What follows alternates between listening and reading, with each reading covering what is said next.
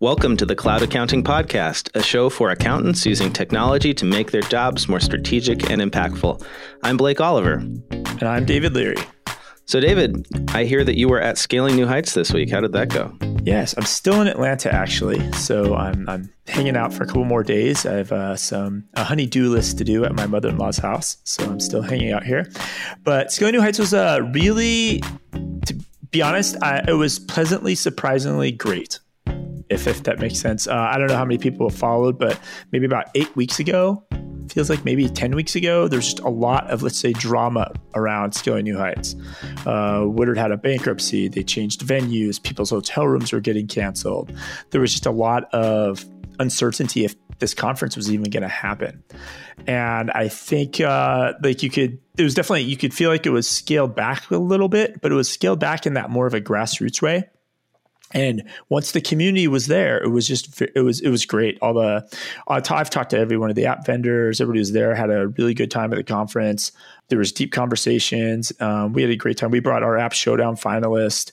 I was, like I said, surprisingly refreshing. You traveled this week too? Yes. So on Monday, I was in Indianapolis at the IMA conference. And then on Tuesday, I was in Minneapolis at the Minnesota Society of CPAs conference. So busy travel week for me, but did it all very compressed, and I'm glad to be back. Yeah, I think for one thing I think I like about these conferences or sometimes these travel weeks like this, I was just so like you get in the conference and that's the only thing you're living and breathing and touching for 48 hours or 72 hours. So I admit it was kind of refreshing, like all this drama that was going on in the outside world. It's like going down into a nuclear bunker and then you come out and the world has changed. Exactly. But it was nice not to be distracted by that, or kind of in a way, like I'm encouraged now. I think maybe 2 or 3 days a month, I might just not pay attention to anything outside of like my own world. It's a kind of a refreshing break, actually. Well, fortunately, we had come out of our caves of conferences by the time the biggest news broke this week, which is the Supreme Court has overturned Quill versus North Dakota, which was the decision that governed sales tax in this country for many, many years, decades. So now, according to this new decision, South Dakota and any other state can leverage or require sales taxes to be collected by out-of-state retailers. Previously, if you were out of the state, if you didn't have what's called nexus, which means typically an employee in the state or inventory in the state or some sort of physical presence in the state, you didn't have to collect those sales taxes when you shipped into those states. And those states have been losing out on a lot of revenue, big ones and small ones. South Dakota, it was something like $50 million a year in revenue that wasn't being collected. And it was a big problem for brick and mortar retailers because if you had a physical presence in the state, like a store, you'd have to collect those sales taxes. But if your customers went online and bought from somewhere out of state, then they didn't have to pay sales taxes. Well, they were required to do so on their personal tax returns, but effectively nobody does that. And so basically they were getting to buy stuff free of sales tax. So huge implications for this decision, potentially lots of compliance requirements now on small businesses that do e-commerce, because where they may have only had to collect sales tax in one state, now they may have to do it in many states. And some really big benefits for some of the sales tax automation software developers, right? Right, David? Yeah, I think there's so many takes. I think I have an article that's an argument about why this is so bad for small business. I have another article will get shared that like why Amazon wins in this, right? I think the big winner has to be Avalara. Avalara, I think went public on Monday morning, or was it last Friday? It was very recently. They go public. Their IPO goes up like 57% or something. And then 3 days later, the Supreme Court makes this ruling, and then Avalara's stock goes up another 30%. So Avalara is definitely the winner of all of this for sure. Congratulations to all those Avalara friends that I have. It's almost like they timed it perfectly. Yes. It's actually amazing that all this happened in the same week, their IPO and the decision that finally came out. Yeah.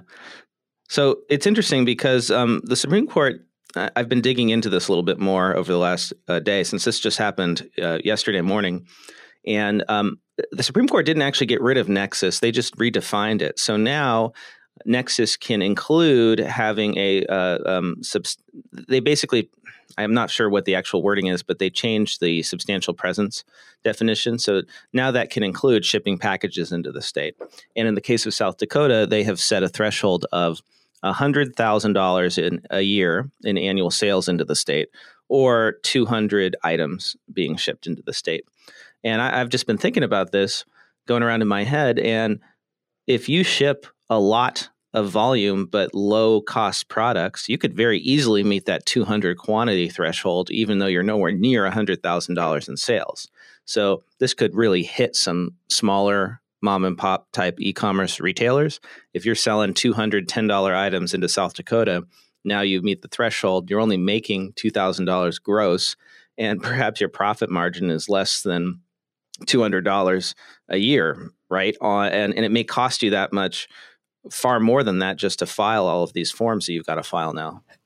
And I think that's the argument Steve Forbes is making. This, like, the average small business entrepreneur is now going to have this burden that it's a very expensive burden to track this, comply to it for 50 states, essentially. Mm-hmm. It's really, really, it's going to be tough, for small businesses, for sure. They're the one that are going to feel the pain from this first. I think the hardest part is just going to be staying on top of all the different sales tax legislation that gets passed in all of these states now.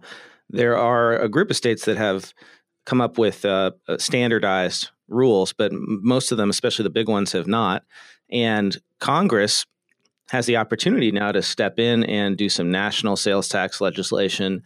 I think they should set up a centralized system for collecting and remitting sales tax, and all the states can then divvy it up amongst themselves, that sort of thing. That would be ideal if you ask me. But given how paralyzed Congress has been about many, many issues, I really doubt they're going to do anything. Yeah, that seems a little dreamy, I think. But I do. What's your take? Do you feel like a bunch of states now that have kind of kicked around this, somebody's proposed it? They probably have things like this, proposals that have came through on the shelf, right? Yeah. Is there just going to be, like, in the next 6 to 8 weeks, every single state's going to be like, great, we want our piece. Here's our sales tax rules. And, like, just boom, we're just going to see this every week. 5 states come out with new sales tax rules. Yeah. You need to pay here. Well, they can't lose, right? Because it's the state legislatures passing legislation that affects people that aren't in the states, or that are not in that state. So it's basically taxation without representation. It's a no-brainer for them, right? And I've been reading this LA Times article this morning about the states that would gain the most from expanded e-commerce tax collection. California actually is the biggest one. Could gain anywhere from $1 to $1.75 billion in additional revenue by collecting from out-of-state retailers. And that makes sense because we have very high sales taxes in California. And so people try to avoid those sales taxes by purchasing from out-of-state retailers on, say, eBay or Amazon Marketplace, where they don't collect the sales tax. And so it's a no-brainer for California to pass legislation. Texas is next. They've got, about $1 billion that they could be collecting. Then New York, Florida, Illinois, Washington, Ohio, Tennessee, and Georgia. I would be expecting to see legislation in the next few months from all of those states. Wow. I think when a related article this is out, Amazon's going to win because Amazon, they kind of have 2 plays on this. One is they're already kind of set up to do this as well, but Amazon's really good at punting. They get to play that we're a marketplace, and they kind of can punt this down to the third-party sellers on Amazon, because there's millions and millions of third-party sellers on Amazon versus somebody like a Wayfair or Overstock, where they basically are the retailer. Right. Yeah. Wayfair is really screwed. One of the big perks of buying from them is that, if they don't have a presence in your state, is you don't have to pay the sales tax and you get the free shipping. So you're willing to, put up with the hassle of not really being able to return these giant items because you're getting such a huge discount. And that's going away. One thing that's great, right? We do live in America, right? And entrepreneurs always figure out a way, right? And I think I'll try and find it. There was a podcast I listened to about the duty-free stores at the airports, right? And people shop at those because you don't pay sales tax, right? And I guess there's duty-free areas on the ports, right? Mm-hmm. So could there be some interesting, could entrepreneurs start figuring out how to, somebody might spin up some sort of distribution center in the ports of certain cities, like, or maybe at certain areas of airports. And I could see, somebody's going to figure out ways around this, right? In very creative ways. That's what makes America great. So something that has not been discussed widely in the press, but that will potentially impact accountants and bookkeepers and software developers dramatically is that this ruling not only applies to hard goods, to products, it also potentially applies to services. So South Dakota, if they wanted, they could tax services delivered from out of state to residents of their state. That might mean tax work. That might mean accounting work. I would be very surprised if we didn't see some states start taxing services delivered from out of state to in-state. I know that state of Arizona on our ballot this year, there's going to be an initiative that will write it into our Constitution that doesn't let the legislature ever pass a sales tax law to tax services. Interesting. So it's funny that you brought that up because I think it's actively a table discussion in probably state legislatures everywhere right now, like taxing services. And you're right. For our impact, these cloud accountants, because we've been telling people, hey, if you go cloud, you could take on clients in any states in America. And now you as the cloud accountant, if you have 45 clients, now you got to deal with Nexus in 45 states that you didn't have to do before. Yeah, this is huge ripple effects of this. And I think we'll be talking about it next week and the week after. I think this is not anything done anytime soon. No, this is going to be a big impact ruling that has consequences for years, and it's going to change how people do business. I think we're going to see some retailers choose not to ship to certain states. We're going to see some retailers choose not to do online, and we'll if the services component expands for taxation, we're going to see some of these cloud firms probably choose not to do business with certain states or be selective. It was already a challenge with my cloud firm because whenever we had an employee in a state, we then had an income tax obligation there, and then you have to apportion your income, and that gets very complicated. So I know how that goes. I feel like Amazon early on in the e-commerce game, so this is probably going a dozen years ago, I feel like one of the states wanted to tax everything they shipped. And I think Amazon played hardball and said, fine, we won't ship to your state. That kind of killed it. But I mean, we're in a whole different game about this now. The other interesting thing is what people have to understand in the grand scheme of retail, I think e-commerce, even as big as Amazon is, I think e-commerce is still barely 8% or just broke 8%. So in the whole grand scheme of everything, most states are not getting a ton of revenue from e-commerce. No, right? but if you look at the trends and you look at how it's growing, more and more people are getting comfortable with buying online. I'm an early adopter, and I buy as much as possible. Anything that I can buy that I'm comfortable buying online, I do because I hate going to the store. My wife is the opposite of me, so she's a good sort of case study for the rest of America. She hates technology. She always resists adopting it, but even she has gotten much, much more comfortable with buying on Amazon and buying, especially like clothes for our son. Like we buy all of that stuff online because it's so much easier than trying to go to the store with him. And if she's getting comfortable with it, then I think it's just going to explode. And so that's why this ruling was very timely. It's actually, I think if they hadn't addressed this, if the Supreme Court hadn't addressed this, it would have just ballooned out of control. Yeah, I think we're still all comprehending it, but this is like one of the biggest things to come down in a long time. And I can tie it back to like the election. I heard an argument somebody made that when you go to vote this year at the polls, you should just vote for only people that understand technology. Because the decisions like this that are going to keep coming down the pipe, there's going to be more and more. And regardless of your political stances, only vote for candidates that understand technology, because if they don't, it doesn't matter where they stand on the other issues. They'll just make wrong decisions about technology, and it's just going to affect us even worse than any other political stances.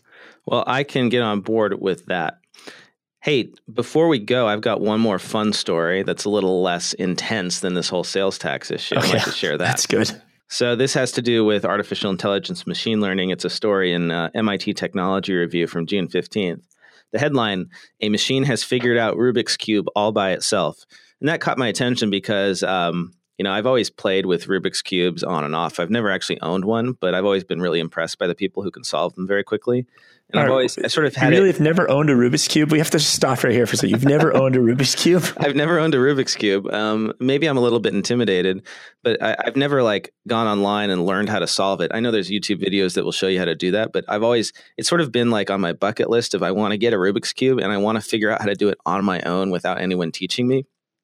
Well, it looks like the machines have beat me to it because an artificial intelligence, or it's actually called a deep learning machine, has figured out how to solve a Rubik's Cube all by itself. In the past, we've of course had computers and programs that we've taught how to solve Rubik's Cubes, but that's because we've given it clues or given it an algorithm or whatnot. So in this case,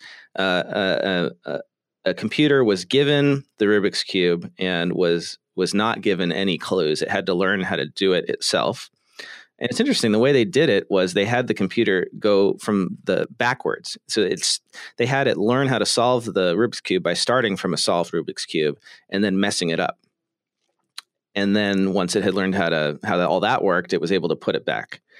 And so that's an interesting approach because that's how actually it works in real life. Is you envision the completed product, right? You envision what you want to create or what you want to accomplish, and then often you will work backward from the completed state to your current state to figure out a path to the solution. And the computer did it the same way.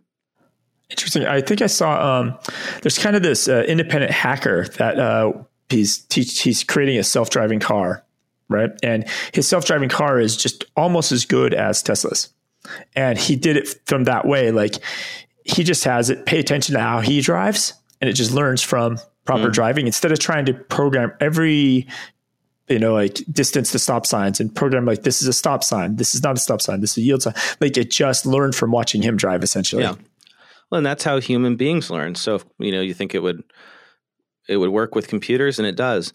The thing that's kind of scary about this algorithm is that it is able to solve 100% of randomly scrambled cubes while achieving a median solve length of 30 moves, which is less than or equal to solvers that employ human domain knowledge and is way, way faster than almost anybody can do, except people who are really, really good at Rubik's Cubes.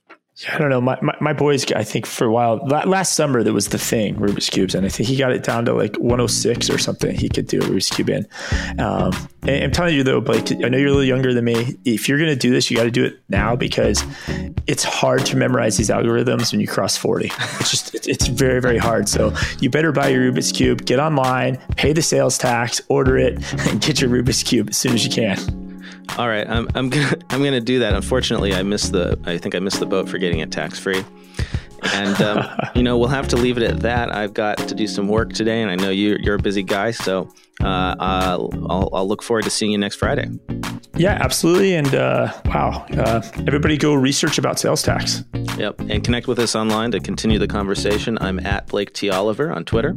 And I'm on Twitter at David Leary. We look forward to hearing from you, and thanks for listening. Later, Blake. Bye.